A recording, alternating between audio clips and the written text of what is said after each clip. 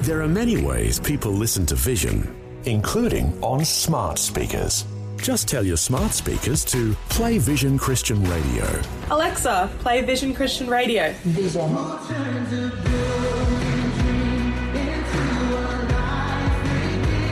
Yep, it really is that easy.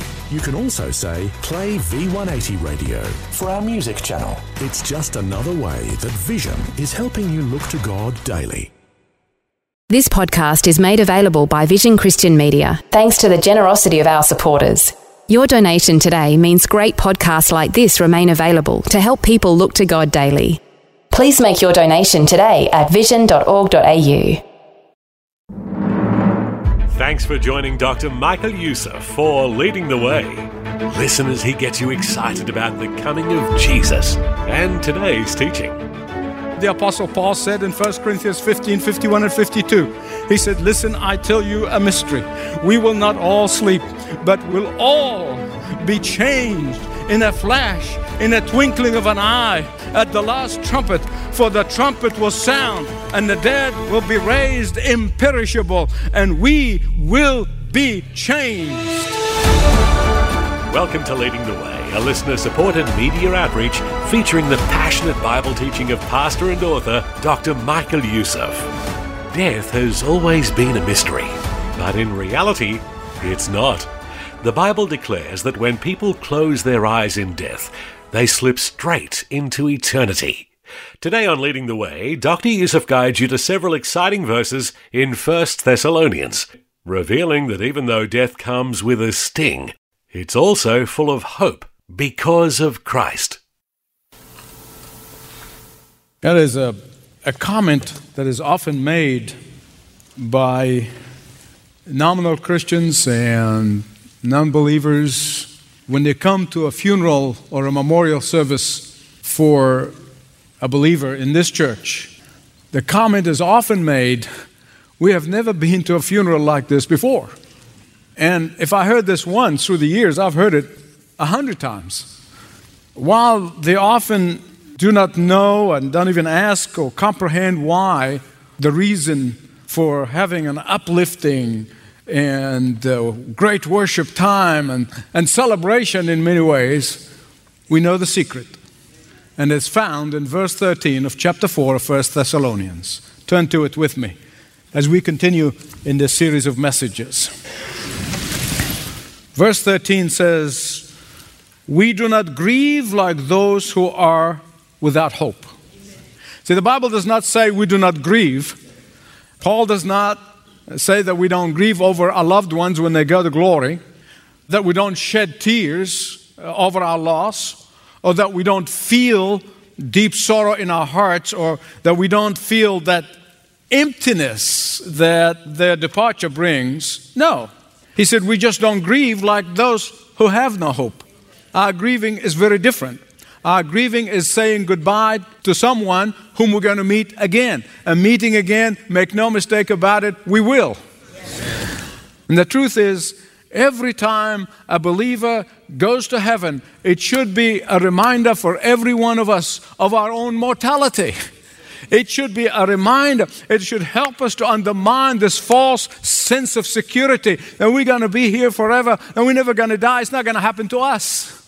But in addition to all of that anxiety, some of the Thessalonians actually thought the return of Christ must be around the corner, so they gave up their jobs and they became idle.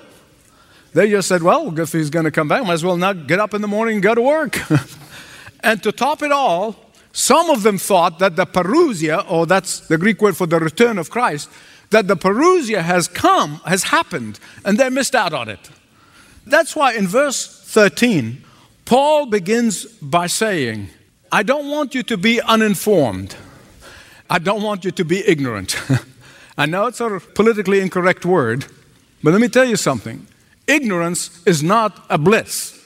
I know we joke about ignorance, but ignorance is not a bliss. Far from it. Ignorance brings about disastrous consequences. We're seeing it all around us. And what the Apostle Paul is saying, he's saying that we should not grieve because ignorance can cause us to grieve, but knowledge, enlightened knowledge does not. Grieve like them. And so we don't grieve like them, but rather our grieving is not a hopeless grieving. And that's what knowledge does. It gives us that ability to grieve not like the hopeless ones. And that is the believer's death. He calls it sleep.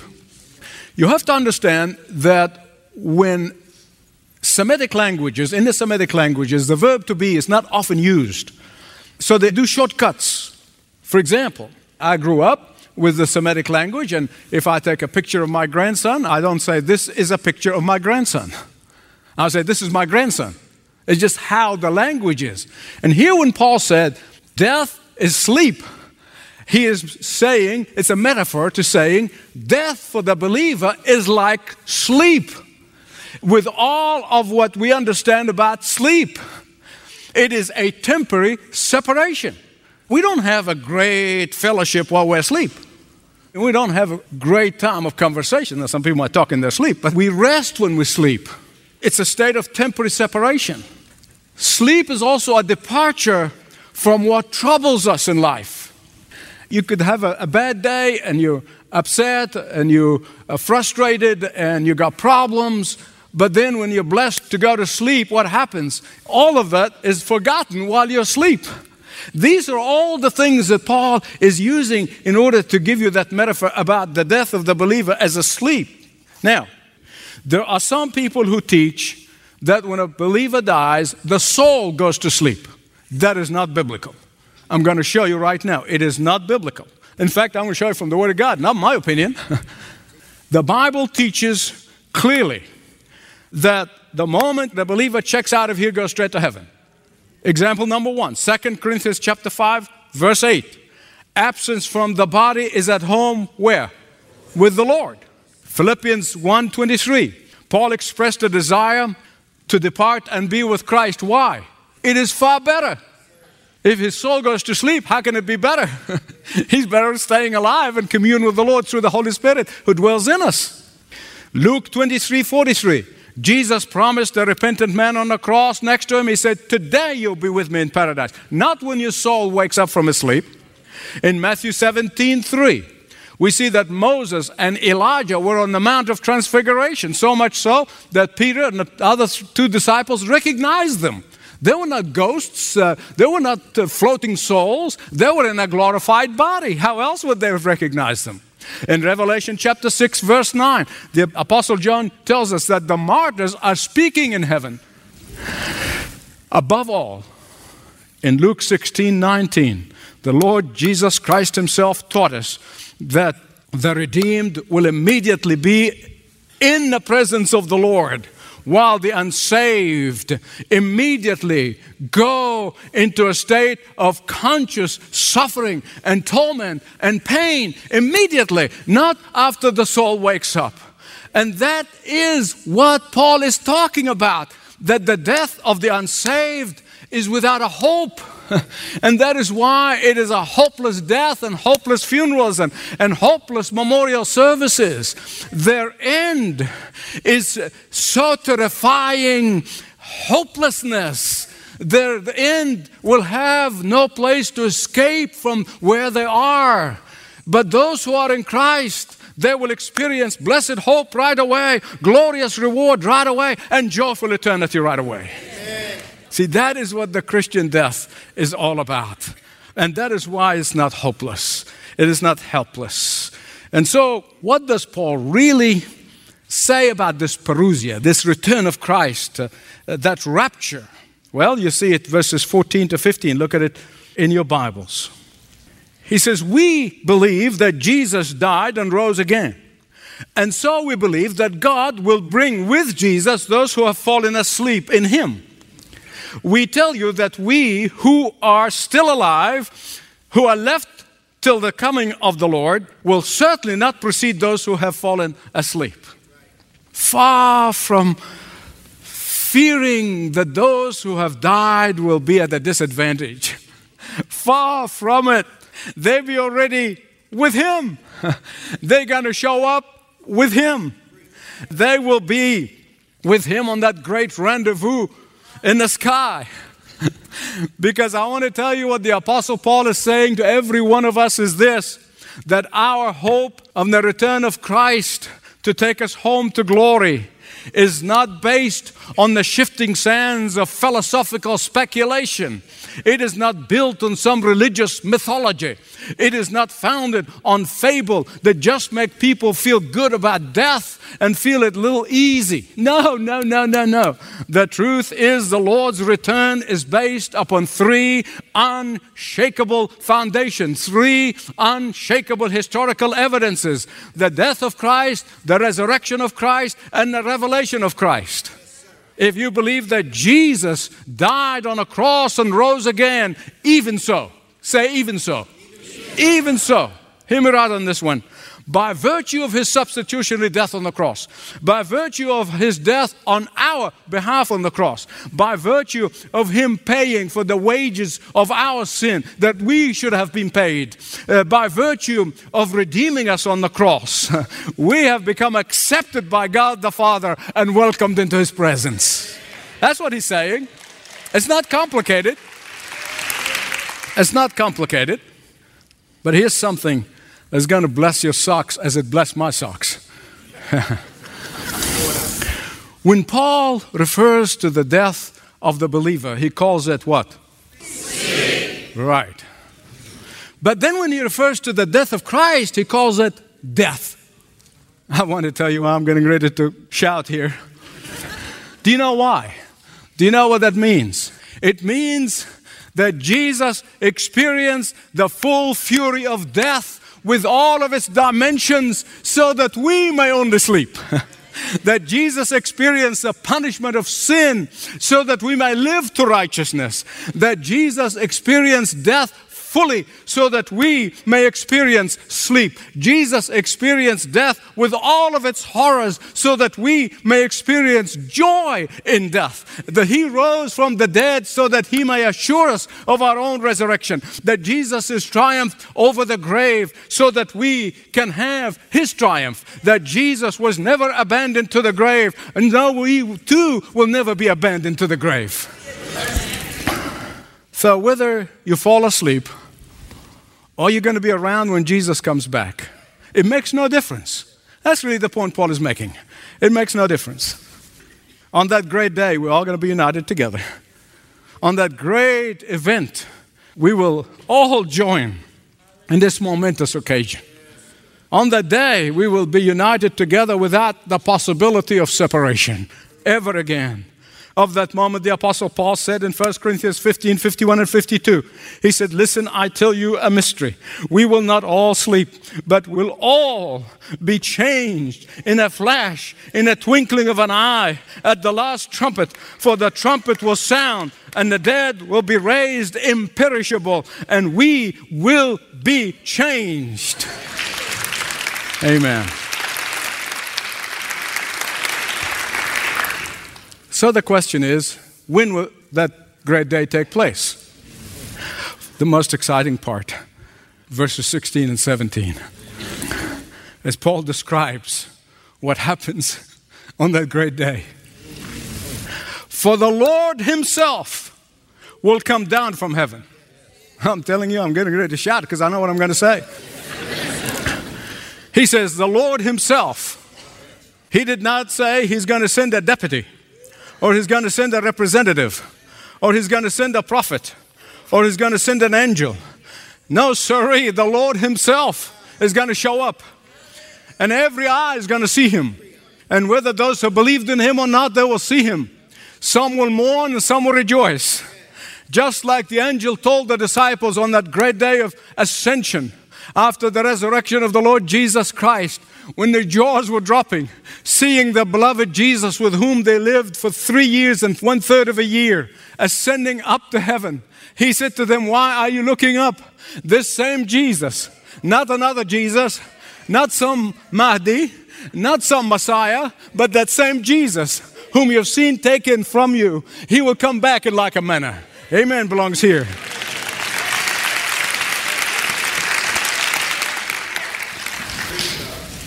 But that's not all. He says there's going to be a shout. There's going to be a shout. Let me tell you about that shout. That word has a military connotation. It has a military tone about it. And it is used by a commander who is summoning his troops. That's really where it is borrowed from. It's from the military world. That the commander is going to call his faithful soldiers, and they come immediately running. What that means to us is this. Listen carefully. Every one of Jesus' faithful soldiers are going to hear that shout. Every one of his faithful soldiers are going to respond to that shout. Every one of his faithful soldiers are going to rejoice for that shout. Every one of his faithful soldiers are going to leap for joy when they hear that shout. And then there is the voice of the archangel, and the trumpet is going to sound. And this is going to be universally heard. It ain't going to be on CNN. It's going to be heard by everyone. The believers in Australia and Asia and in Africa and in Europe and in the Americas and the Pacific Islands, and from every corner of the globe where there are faithful believers in the Lord Jesus Christ, they're going to hear the voice of the archangel. They're going to hear the trumpet as the trumpet sound. And in the Bible, the trumpet always used for a variety of reasons. But on that day, it's going to be all of the above. Trumpets were used in the Old Testament to assemble people. It was used at times of feasts. It was used in the time of celebrations. The trumpet sound for the commencements. The trumpet sounded when they were getting ready to make big announcement. The trumpet sounded when they make it clear that the time has come. The time has come for us on that day to say goodbye to this fallen world, to say goodbye to temptations and grief, to say goodbye to anxiety and fear and worry, to say goodbye to tears and to sorrow and to cancer. This time will come when we say goodbye to Satan's harassment of the believers. A time will say goodbye to sin and the ravages of sin. Frederick William Faber got so enraptured with the thought of the rapture, the great day, and he reached out for his pen and he wrote his famous hymn. Among other things, it says, "Great things he has taught us, great things he has done, and great our rejoicing through Jesus the Son." But that's not enough. But purer and higher and greater will be our rapture, our transport when Jesus we see. In fact, the word rapture comes from the Latin word rapere, or R-A-P-E-R-E. That word expresses a sense of suddenness, a sense of being snatched up quickly, a sense of being swept up, and we will be swept up together with them in the air. Here's something, and I plead with you, don't miss, because it's troubled a lot of believers. Many of you have talked to me about this. I know it's an important question in your mind, and it is an important question for me, and I want to answer it. I don't want you to miss this very important thing. Some of you have said to me, how come, on the one hand, with one breath, he says they come with Jesus. And then the next thing it says, the dead will rise first. Is this double talk? What does it mean? And I know even some who have cremated the loved ones are even more troubled by that. You know, what about cremation and all that stuff? Listen to me, listen. Here's the important thing that you must understand about this great day. Listen carefully. We have already established that the believers in Jesus are already in heaven in a glorified body with Him, rejoicing, right? We already established that they're already there with Him. And again, here it says they're going to come with Him. So what does it mean? In fact, the Apostle Paul in 1 Corinthians chapter 15, if you've never read it, go home and spend time and read it. He talks about the believers when they go to heaven. He said they're not naked, meaning they're not souls floating around, not clothed with the glorified body. But they're already clothed, he said. So they already have their glorified body. You can't go to space without a space suit, and you will never be able to go to heaven without a glorified body. So you have to have that, whether you get it on the way up or you get it when you sleep. And so, what does it mean? They come with Him, but then they rose from the dead. Here's it's much simpler than you think. It really is. They will come with Him in a glorified body because they're already with Him.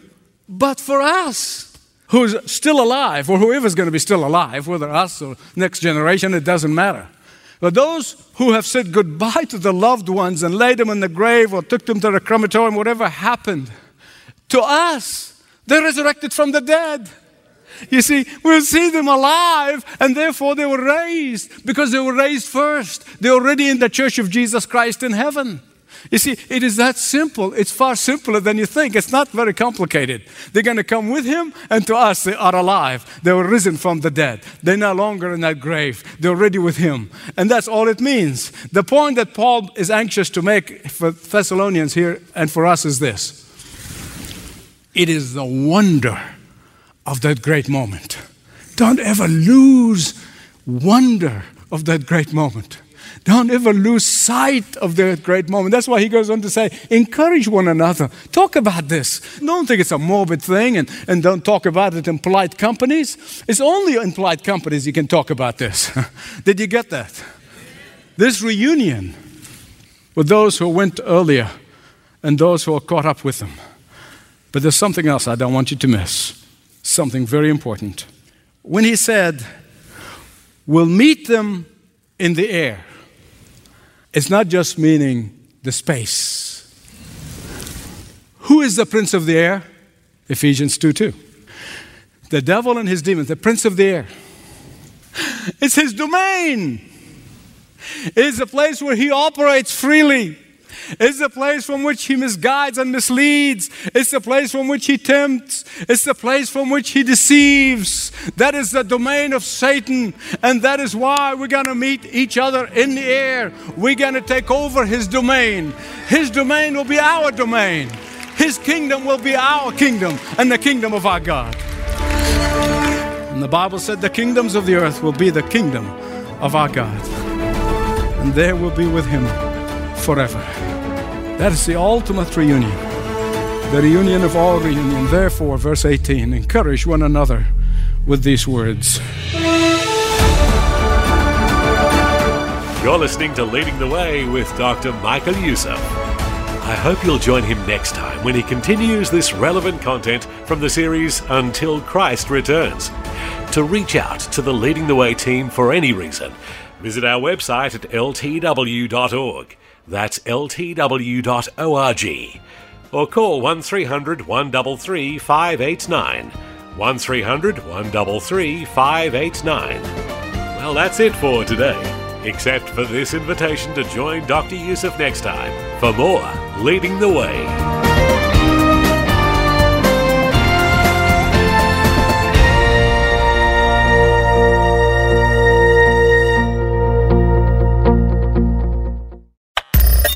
Thanks for taking time to listen to this audio on demand from Vision Christian Media. To find out more about us, go to vision.org.au.